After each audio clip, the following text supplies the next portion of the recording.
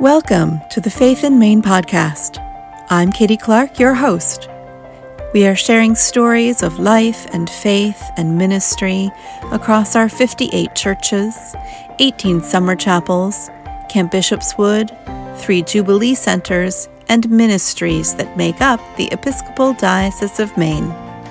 Today, we'd like to share with you a sermon for the Episcopal Diocese of Maine, preached by Yvonne O'Neill on February 14th, 2021, as part of the diocesan-wide worship service honoring Blessed Absalom Jones.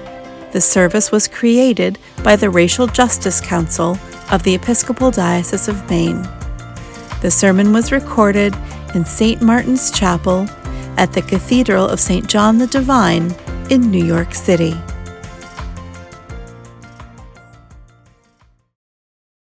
In the name of the Holy One who brings light to us who sit in darkness and who guides our feet into the way of peace. Amen. Greetings from New York, dear friends in Maine. First, let me offer my profound thanks to my dear friend Bishop Thomas Brown, who extended this invitation for me to be your preacher today. I am deeply humbled and honored. I also want to thank and commend the Racial Justice Council for sponsoring this service commemorating the life of Blessed Absalom Jones, the first African American to be ordained to holy orders in the Episcopal Church. And since this is your first Absalom Jones service, I thought I would tell you a little bit about him. Absalom Jones was born enslaved in Delaware in 1746. His owner realized that Absalom was a bright boy, and so he took him from the field to work in the house, where Absalom learned to read. After the death of his owner, the son sold the plantation along with Absalom's mother, his 5 brothers and sister when Absalom was 16. And they went to Philadelphia, where the owner bought a store. Absalom's job in the store was to store, pack up, and carry out goods. At the age of 20, in 1766, Absalom began his first formal education by going to night school operated by Quakers. He got married in 1770, and later he was able to buy his wife's freedom with money the couple earned working evenings for wages. Through hard work and diligence, Absalom Jones and his wife managed to buy a home and several pieces of property. He made an application to his master in 1778 to purchase his freedom, but this was not granted. He said, "My desire for freedom increased as I knew that while I was a slave, my house and lot might be taken as the property of my master. This induced me to make many applications to him for liberty to purchase my freedom. And on the first day of October, 1784, he generously gave me a manumission." Absalom experienced all the degradation and oppression that routinely marked the lives of both enslaved and free blacks during his time. But fast forward to 2021, not much has changed for people of African descent in this country. Although he had the money to purchase his freedom, his master refused him for 6 years.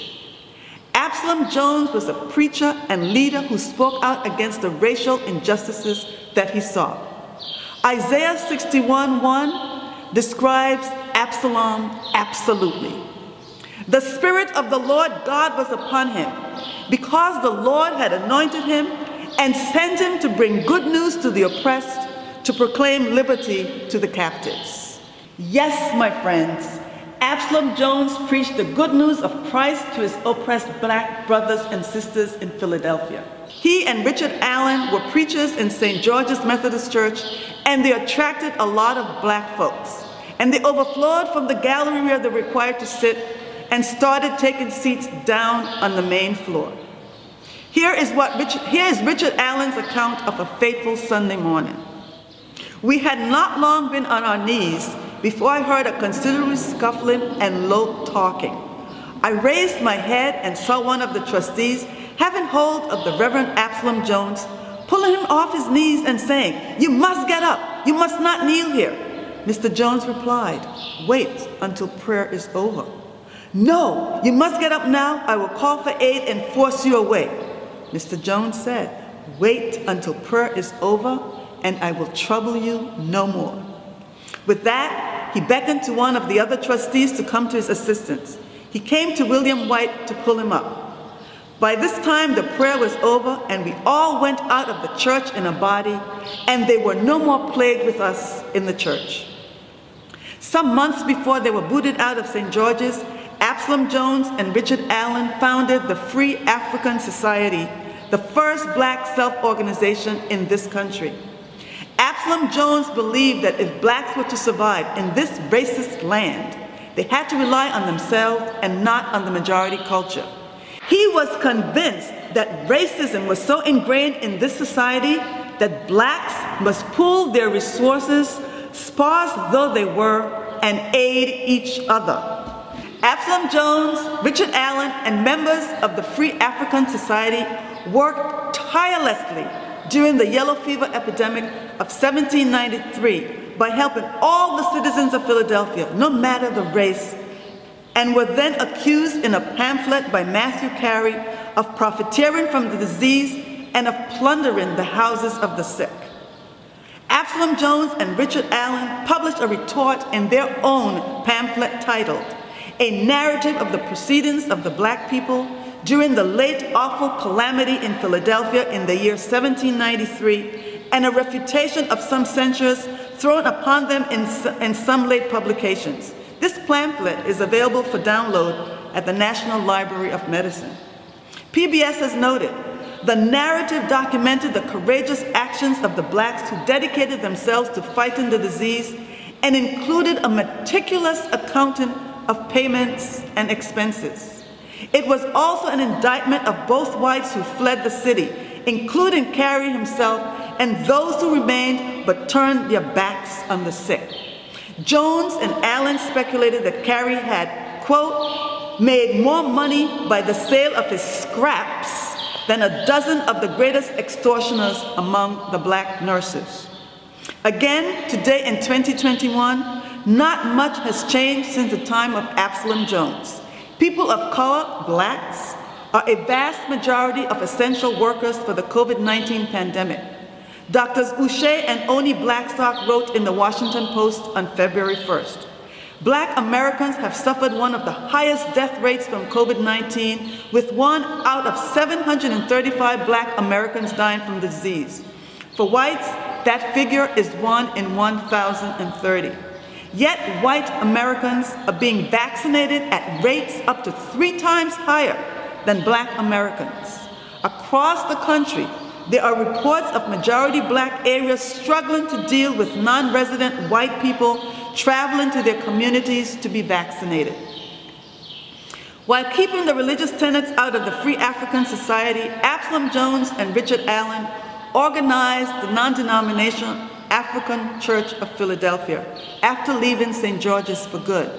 To give the congregation stability, they voted for affiliation with the Episcopal Church, with Absalom Jones becoming the pastor of the first parish among black people.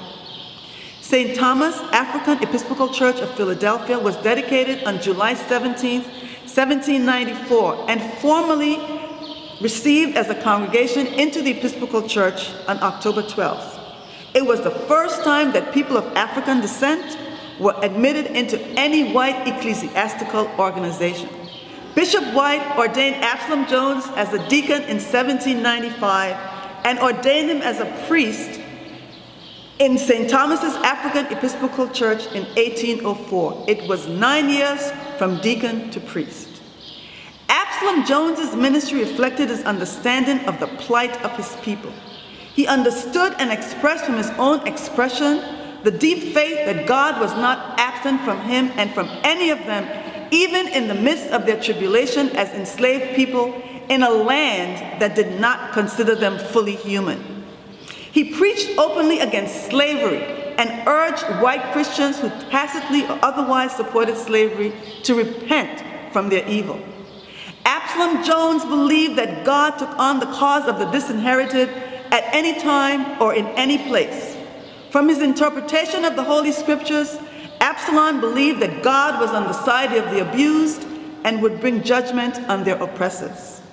In today's gospel, we heard these comforting words from Jesus. "This is my commandment, that you love one another as I have loved you. Time and time again, Jesus has asked us to love God, to love one another, and to love our neighbors as ourselves. Absalom Jones is the epitome of love. He shows us the way to be loving and to take the brave high road. He exhorts us to stand for truth, to stand for justice, and to stand for equality, but to do so in a loving way and to be brave about it. Absalom Jones died on February 13th, 1818. If Absalom was among us today, I believe he would be active in the Poor People's Campaign. If Absalom was among us today, I believe he would be active in Black Lives Matter. If Absalom was among us today, I believe he would use social media for the common good. If Absalom was among us today, I believe he would challenge our churches to boldly step forward and preach from sunrise to sunset that in Christ there truly should be and can be, in the words of the Apostle Paul, neither Jew nor Greek, rich nor poor, enslaved nor free, black nor white. By remembering and upholding Absalom's example, we can rid our church of racism and enable the Episcopal Church to become an instrument of addressing the problems of systemic racism and economic injustice in this country. In the name of our loving, liberating, and life-giving God, Amen.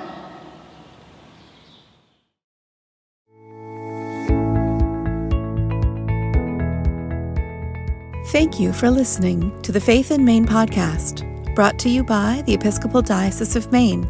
If you like this podcast, please leave a review and rating on iTunes, Apple Podcasts. That helps us spread God's word even further. Thank you.